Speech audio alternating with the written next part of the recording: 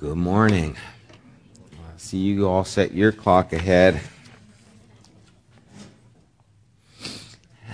We'll see in about a half hour who didn't.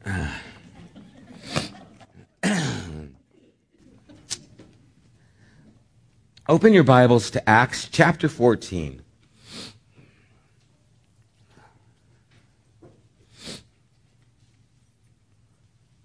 Acts chapter 14, starting at verse 8. Does anyone need a Bible? If you do, raise your hand.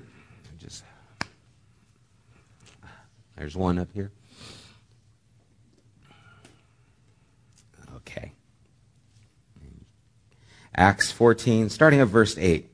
It says, "In Lystra there sat a man crippled in his feet, who was lame from birth and had never walked. He listened to Paul. As he was speaking, Paul looked directly at him, saw that he had faith to be healed, and called out, 'Stand up on your feet.' At that, the man jumped up and began to walk. When the crowd saw what Paul had done, they shouted in the Lycaonian language, 'The gods have come down to us in human form.' Barnabas they called Zeus, and Paul they called Hermes. It might say Jupiter and Mercury. Those are the Roman names for the Greek gods. It's the same thing, just different language. And Paul they called Hermes because he was the chief speaker. The priests of Zeus, whose temple was just outside the city, brought bulls and wreaths to the city gates because he and the crowd wanted to offer sacrifices to them. But when the apostles Barnabas and Paul heard of this, they tore their clothes and rushed out into the crowd shouting, 'Men, why are you doing this? We too are only men, human like you. We are bringing you good news, telling you to turn from these worthless things to the living God, who has made heaven and earth and sea and everything in them. In the past, he let all nations go their own way, yet he has not left himself without testimony. He has shown kindness by giving you rain from heaven and crops in their seasons. He provides you with plenty of food and fills your hearts with joy.' Even with these words, they had difficulty keeping the crowd from sacrificing to them. Then some Jews came from Antioch in Iconium and won the crowd over. They stoned Paul and dragged him outside the city, thinking he was dead. But after the disciples had gathered around him, he got up and went back into the city. The next day, he and Barnabas left for Derbe." Interesting story, and what a change takes place in these people. I mean, from wanting to offer sacrifice and worship them to trying to kill them in just a couple of verses. And you think, man, can people be that fickle? But, we know that we can. If any of you are into sports at all, you know how it is. If someone's doing well, they're the hero. If they're in a slump, they're the GOAT. All it takes is a few games, one big choke, and boy, the crowd comes down on him. Boo, comes up to the plate. Boo. Goes up, comes on the court. Boo. Why? Because he missed that three-pointer that could have won the game, and it didn't, so everyone turns on them just because of a few mistakes. President Bush, not the last one, but the Herbert Walker Bush, in 1 year went from an approval rating of 91% to, read my lips, 32% in just 1 year. 1 year. 91% said, "Yeah, you're the man." It was Desert Storm. 1 year later, get out of town. People are so fickle. We change our minds so quickly. And we see that taking place, that people are really only happy when they're getting something that they want. And really, they can never get enough. Proverbs 14:20 says, "The poor is hated even by his neighbor, but those who love the rich are many. Yeah, because they got money. Everyone loves the rich. Can I be your friend? Proverbs 27:20 says, hell and destruction are never full, so the eyes of man are never satisfied. And isn't that true? When's it enough? It's never enough. The eyes of man are never satisfied. And these people saw what was taking place with Paul and Barnabas. They saw healing. They said, oh, this is good. We need to tap into this. They had a history in their idolatry and worship. And so they believed that this was the gods come among them. Barnabas being Zeus, kind of the big guy. He's probably a big guy. And since Paul spoke, he was Hermes. Hermes was the voice piece for Zeus. He's the one who spoke for Zeus. And that's where we get our word hermeneutics in theology, is the idea that Jesus is who represents God. In other words, everything is interpreted through Jesus. That's the idea of hermeneutics. It comes from the Greek mythology. And so Paul is speaking, and they say, hey, this guy was healed.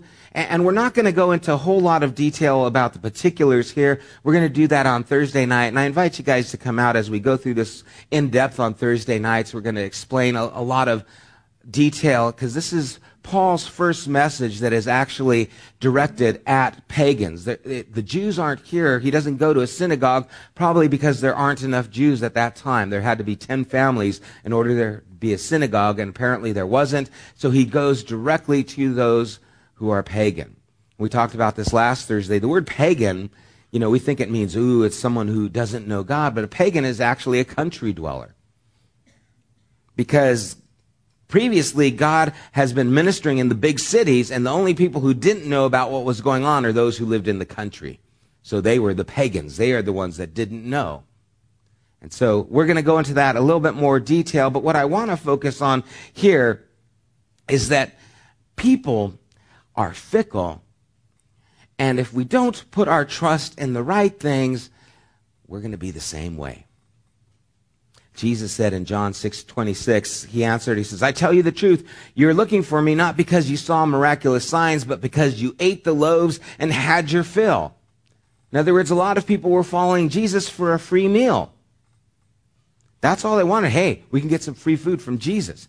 You guys know what that's like.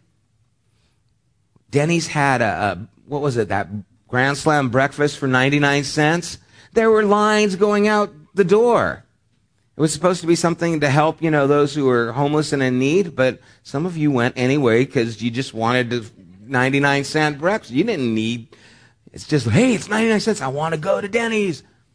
I could get it for nothing. Yeah, I got a deal. Wait in line and get a mediocre breakfast for 99 cents. We follow that. We want the free meal. And we go for those things, and the people, they're the same. There was a captain who actually went to Hawaii before it was the Hawaiian Islands, when it was Sandwich Islands. His name was James Cook. And when he came to Hawaii, it was at a season of their worship that they thought this outsider, someone coming on a boat, they'd never seen anything like that, and so they thought he was the god Lono. That's how it's pronounced, Lono. I don't know what it means besides that, so don't ask me. Anyway, they thought James Cook was this god Lono, and he came in and he thought, great, I'm God. I'm God on Hawaii. That sounds pretty good. And he took advantage of the people. He had his way with the women. And one guy got upset. And when James Cook turned around, the guy smacked him in the back of the head with a club, knocked him down, put a big gash in his head. He was bleeding, and he started groaning on the ground. And the guy says, God doesn't groan and he doesn't bleed. And James Cook, his goose was cooked. They killed him.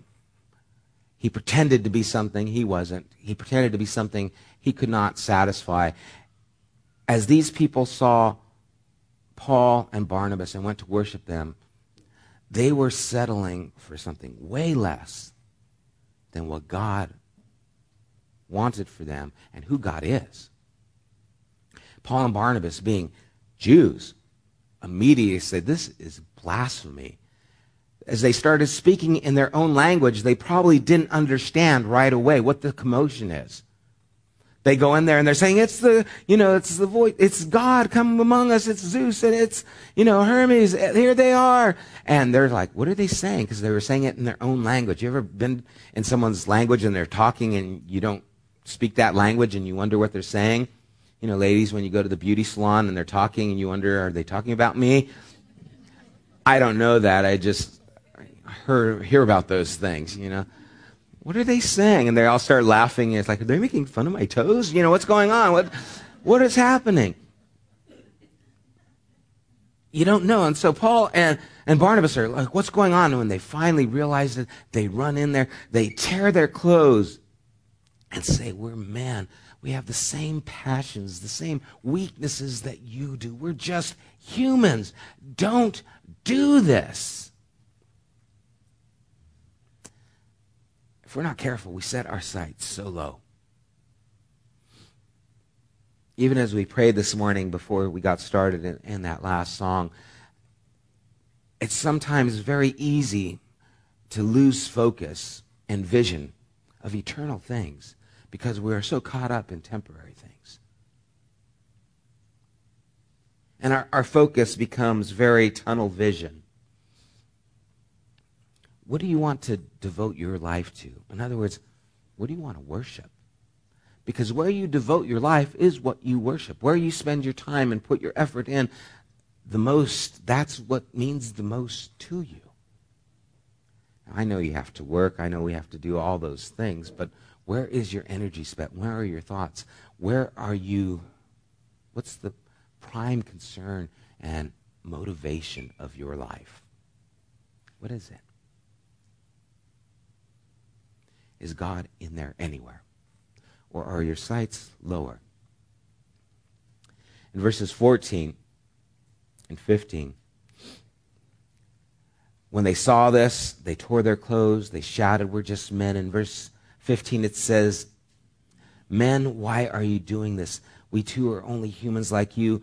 We are bringing you good news, telling you to turn from these worthless things to the living God who made heaven and earth and sea and everything in them. You guys, what are you doing worshiping us? We're bringing you good news. What's the good news? There's the God who made everything, the heavens, the earth. And we see this theme kind of take place throughout Paul's ministry. This little message is really short and sweet, and it's very similar to what's going to take place in chapter 17 when he's in Athens. And we see him even talking about this in Romans 1, verse 18 to 20. He says, the wrath of God is being revealed from heaven against all the godlessness and wickedness of men who suppress the truth by their wickedness, since what may be known about God is plain to them. In other words, you can see it because God has made it plain to them. For since the creation of the world, God's invisible qualities, his eternal power and divine nature have been clearly seen, being understood from what he has made, so that men are without excuse. The psalmist said the same thing. Our God is in heaven. He does whatever he pleases, but they're idols and silver and gold made with hands of men. They have mouths, but they cannot speak, eyes, but they cannot see. They have ears, they cannot hear, noses, but they can't smell. They have hands, but they cannot feel, feet, but they cannot walk, nor can they utter a sound with their throats. Those who make them will be like them, and so will all who trust in them. In other words, you worship idols, they're useless, and you'll be useless too. They don't see, you'll be blind. They don't hear, you won't hear. They're not able to move, you will not move in the direction that God has called you to, because you're ignorant to who he is, and all creation tells of who he is. The psalmist says, the heavens declare the glory of God. They shout out who he is. And if you're caught up in the lower things, you'll miss it. And that's what Paul is saying to them. Guys, what are you looking at us for? We're just people. God made the heavens, the sea, and all that's in them. You know, the universe is a pretty amazing thing.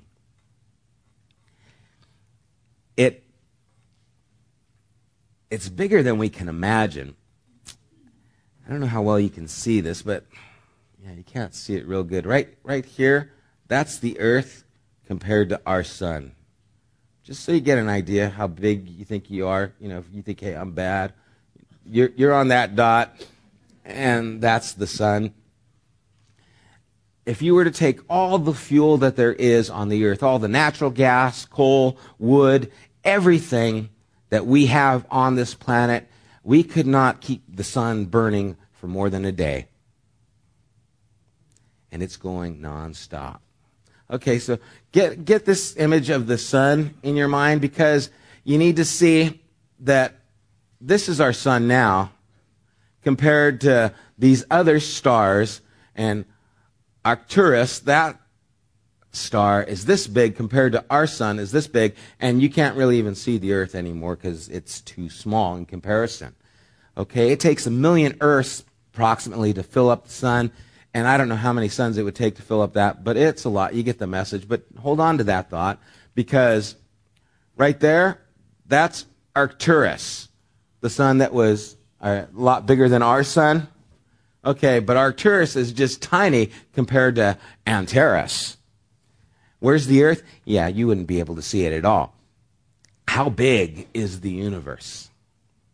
Now, as huge as these celestial beings are, if you were to take all the volume of all the planets, all the meteors, all the moons, all the suns, and to combine them to just be one solid form of matter compared to the space that's in our known universe, it would be like having a warehouse that is 20 miles wide, 20 miles long, 20 miles high, and have a grain of sand. That would be the total amount of all the material in the known universe.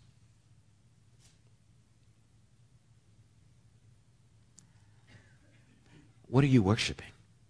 Who are you worshiping? Paul said, the God who made the heavens. He made those. It says he measures them with the span of his hand. He palms the universe like Shaq does a basketball. I always wanted to do that. I had to get those small balls to be able to do it. Just be a boom, wrap his hand. God created that. He's bigger than that. Who do we worship? What do you see as valuable? They saw the miracle. They wanted to tap into that. They saw these people. That was their focus. And Paul said, God is much bigger than that. But you know, we have a hard time with focus. We really do. Jesus in the Sermon on the Mount, Matthew chapter 5, when he was getting ready to start speaking to people, to tell them, this is what I'm about, this is what I have to say, this is what I want you to know about me. I mean, we've read this and we have hindsight, but imagine hearing for the very first time, this man is going to start his ministry. He's going to say something that is going to revolutionize the world. And what does he say? Blessed are the poor in spirit, for theirs is the kingdom of heaven. I don't know about you, but poverty isn't all that motivational for me, you know. When I think of, okay, let's give a motivational speech, I'm not going to start with poverty.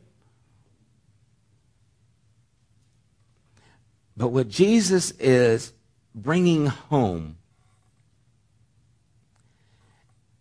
is that all the things that we would try to hold on to are less than what God is. You see, a lot of times I think what we do is we limit God to our wealth, to what we have. If I have a $1,000 budget, then God can do $1,000 worth of things. If I've got a $10,000 budget, then God can do $10,000 worth of things. If my income is $40,000 a year, then God's got $40,000 to work with. And we limit God because God created the heavens and the earth. You're thinking in the wrong way. You're seeing in the wrong perspective.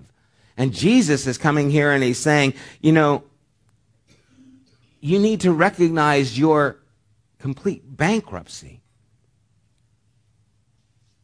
Because then your bank is tapped in to God and not yourself. And what's great is he says the kingdom of heaven belongs to them. In other words, you're not going to go to this kingdom of heaven. It's yours. It belongs to you if you are spiritually bankrupt. Because there is a recognition of God who is not spiritually bankrupt. And you see, it's all about that perspective. It's all about how you see God in relationship to your life. And if you are sufficient, then you're going to find out your sufficiency is not very high. And you're setting your standards way too low. And what God is wanting to establish is that his resources are limitless.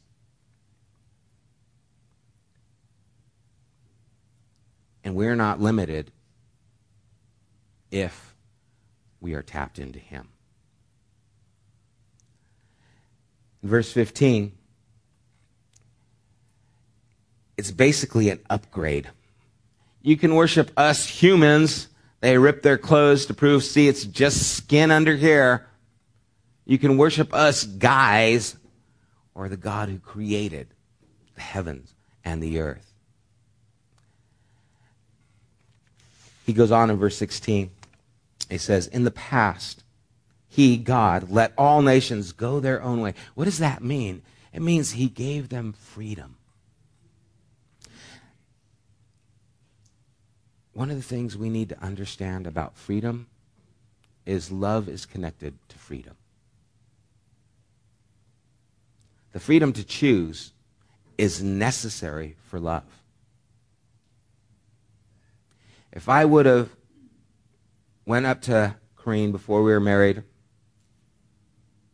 pulled out a gun, says, you will marry me. Got her to say, I do.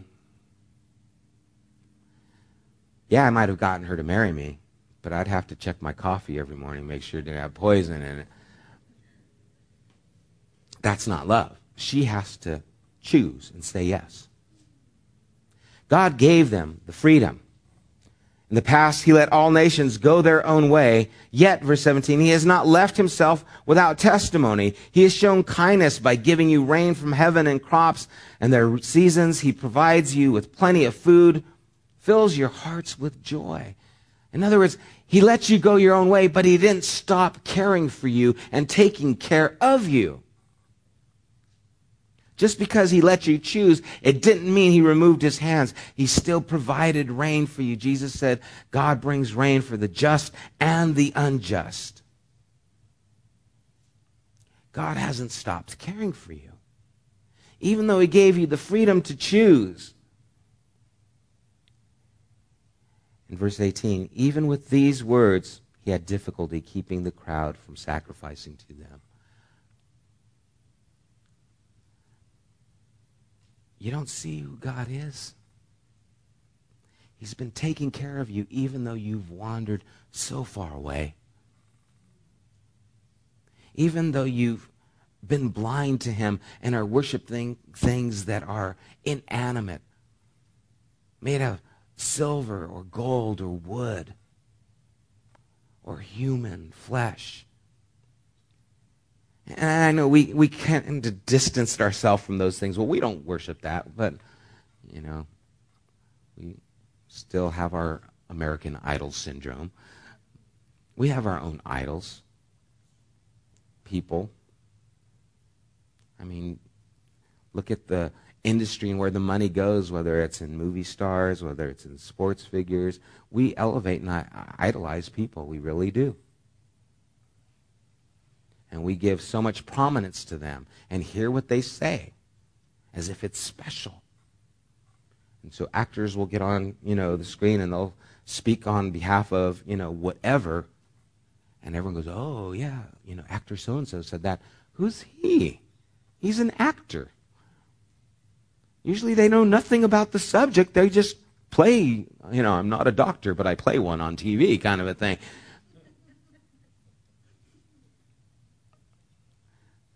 And we put our stock in things that have no value.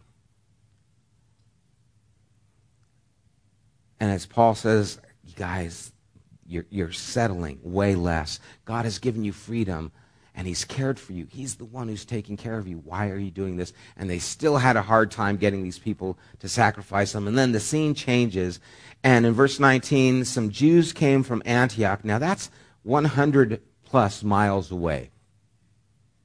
These guys came just for the purpose of stopping Paul and Barnabas. They were determined.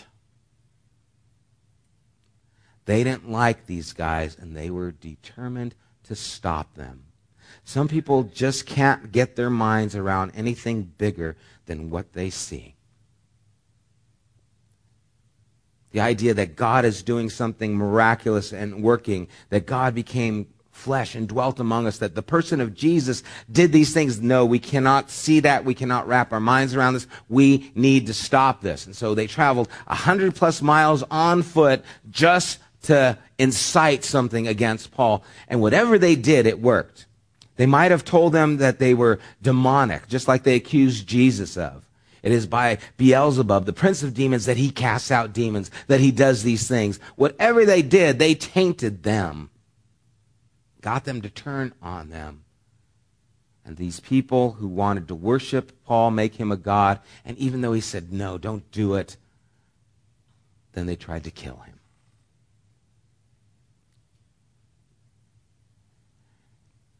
Stoned him, left him for dead. They thought he was dead outside the city and left him for dead. And this most likely is where 2 Corinthians chapter 12 takes place, where Paul says, I had a vision, whether it's in the body or not, I don't know. He talks about the messenger of Satan given to him to buffet him so that he wouldn't be exalted with the exceeding revelation that he received from God. A thorn in the flesh that they believe might have been a physical ailment that resulted from this. Maybe he was handicapped, crippled, maybe even blinded. We don't know. I mean, when you get smacked with giant rocks, it leaves a dent. And he was crushed, probably, in a lot of ways. And what do you do when you come into a city, they try to worship you, you do the right thing, and you say, no, there is the truth of the living God. And you barely can constrain them from doing something that is wrong and elevating you. You humble yourself. And then they still turn on you and try to kill you. What do you do? What do you do when people speak all manner of evil against you? Jesus said, pray for those who persecute you. Bless them. That's really hard to do. But again, it comes back to perspective. Past few weeks, I've been bombarded with a few things not near this severe. I'm here. But I've had some accusations made and against me. I have a person who I'm working with and for, and some problems that have arisen from there where one person is not divulging the truth,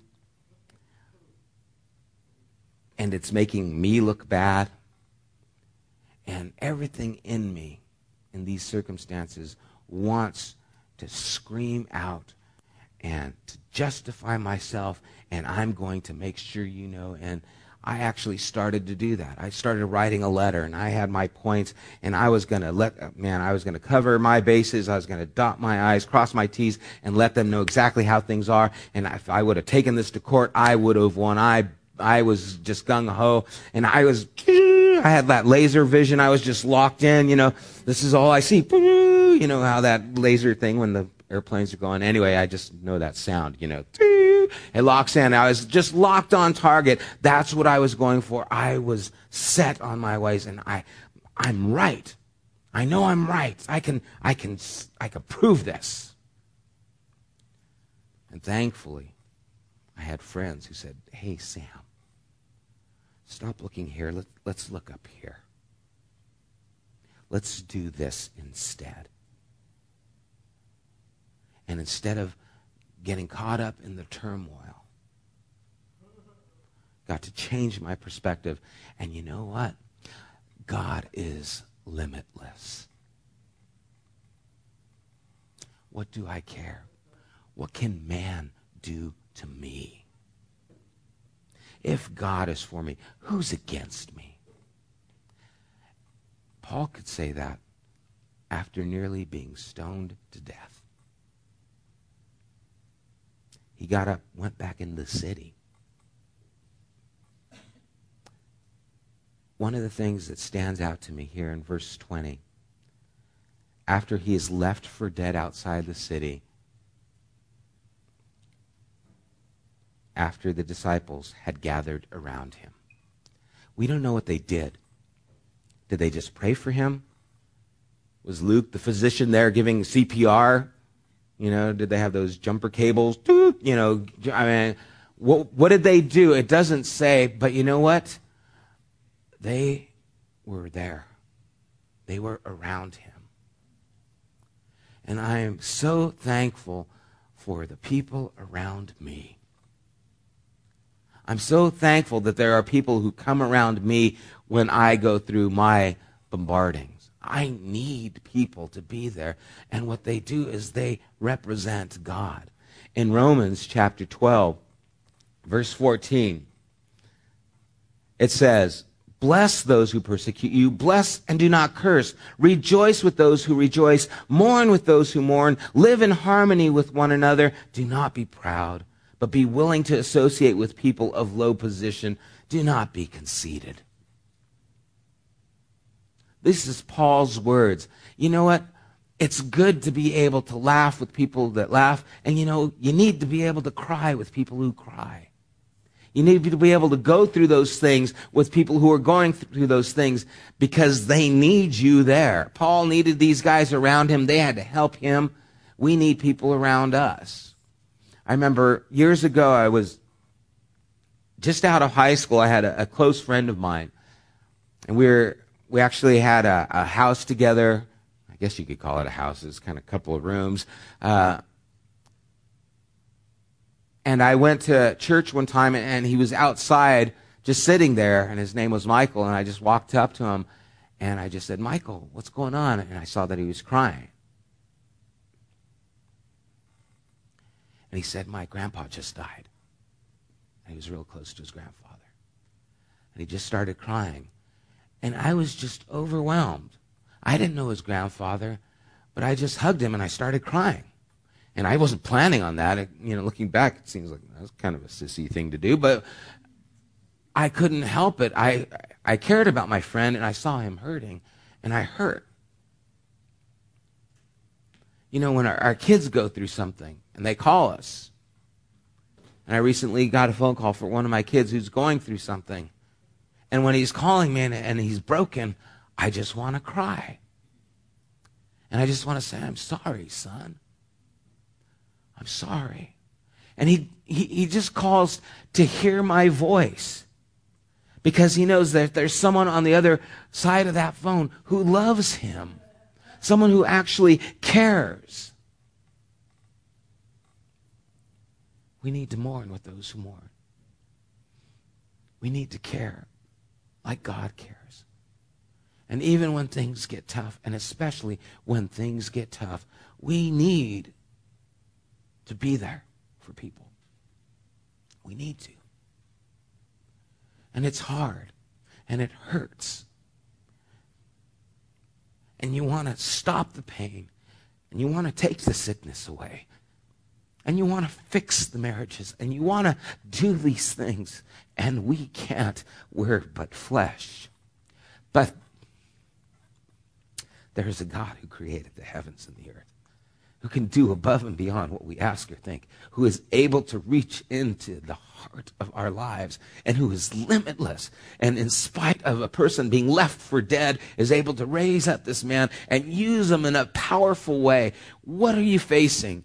God took a man who was on the verge of death, and this was just the beginning of his ministry. God was not limited.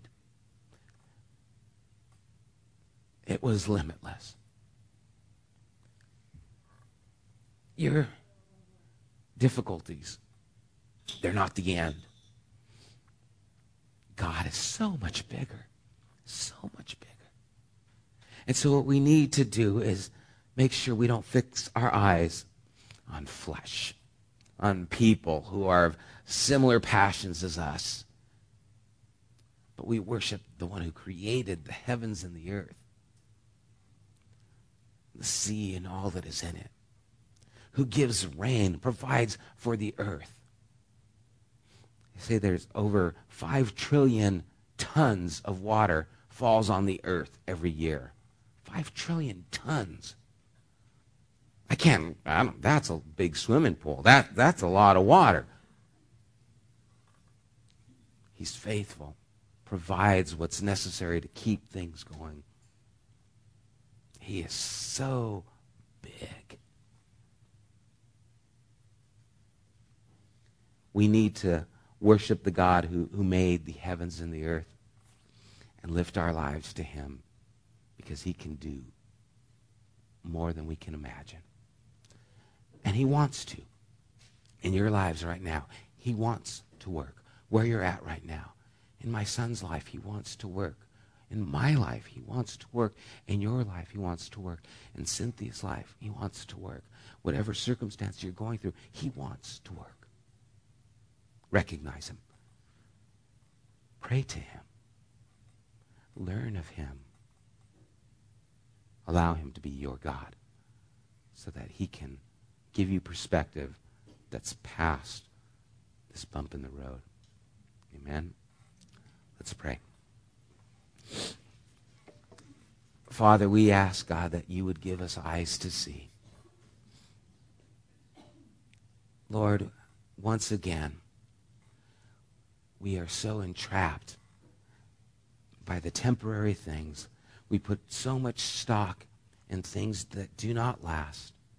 God, give us eternal perspective. Help us to see you above anything else. May we not put confidence in men. The psalmist said, some trust in chariots, some in horses, but we will remember the name of the Lord our God. Father, may we not trust in jobs. May we not trust in people. May we not trust in husbands. May we not trust in wives. May we trust in you. And trust you for our jobs, for our children, for our husbands, our wives. Trust you for the things that we cannot change. You can do amazing things. God, we want to trust in you.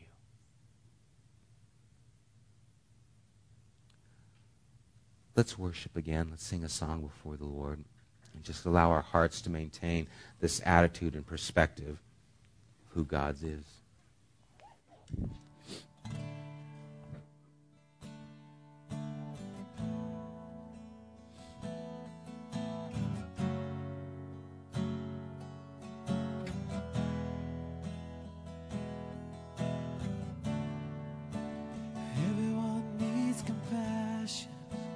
Love that's never failing. Let mercy fall on me.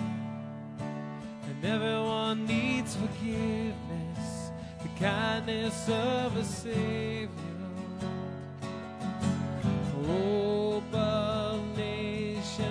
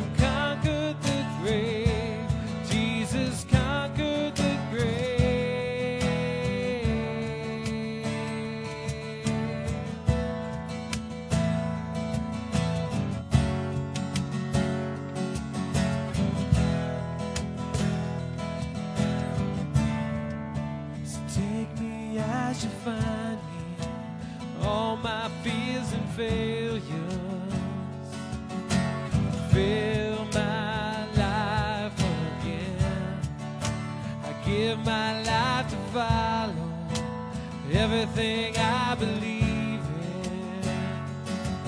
Now I surrender.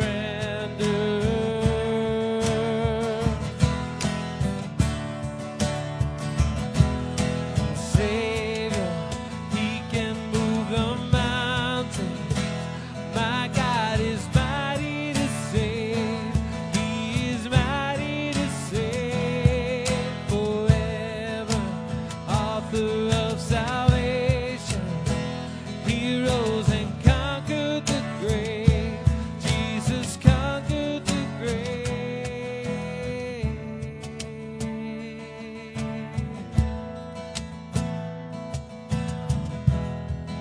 Sing, so take me as you find me. So take me as you find me. All my fears and failures, fill my life. Fill my life again. I give my life to follow everything I believe in. I surrender. Now I surrender.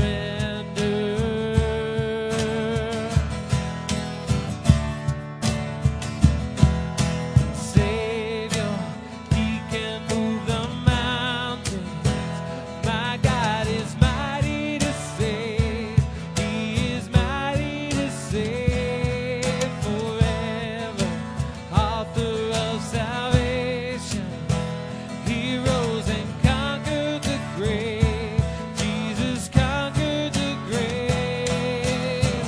Shine your light in, let the whole world see. We're singing for the glory of the risen King.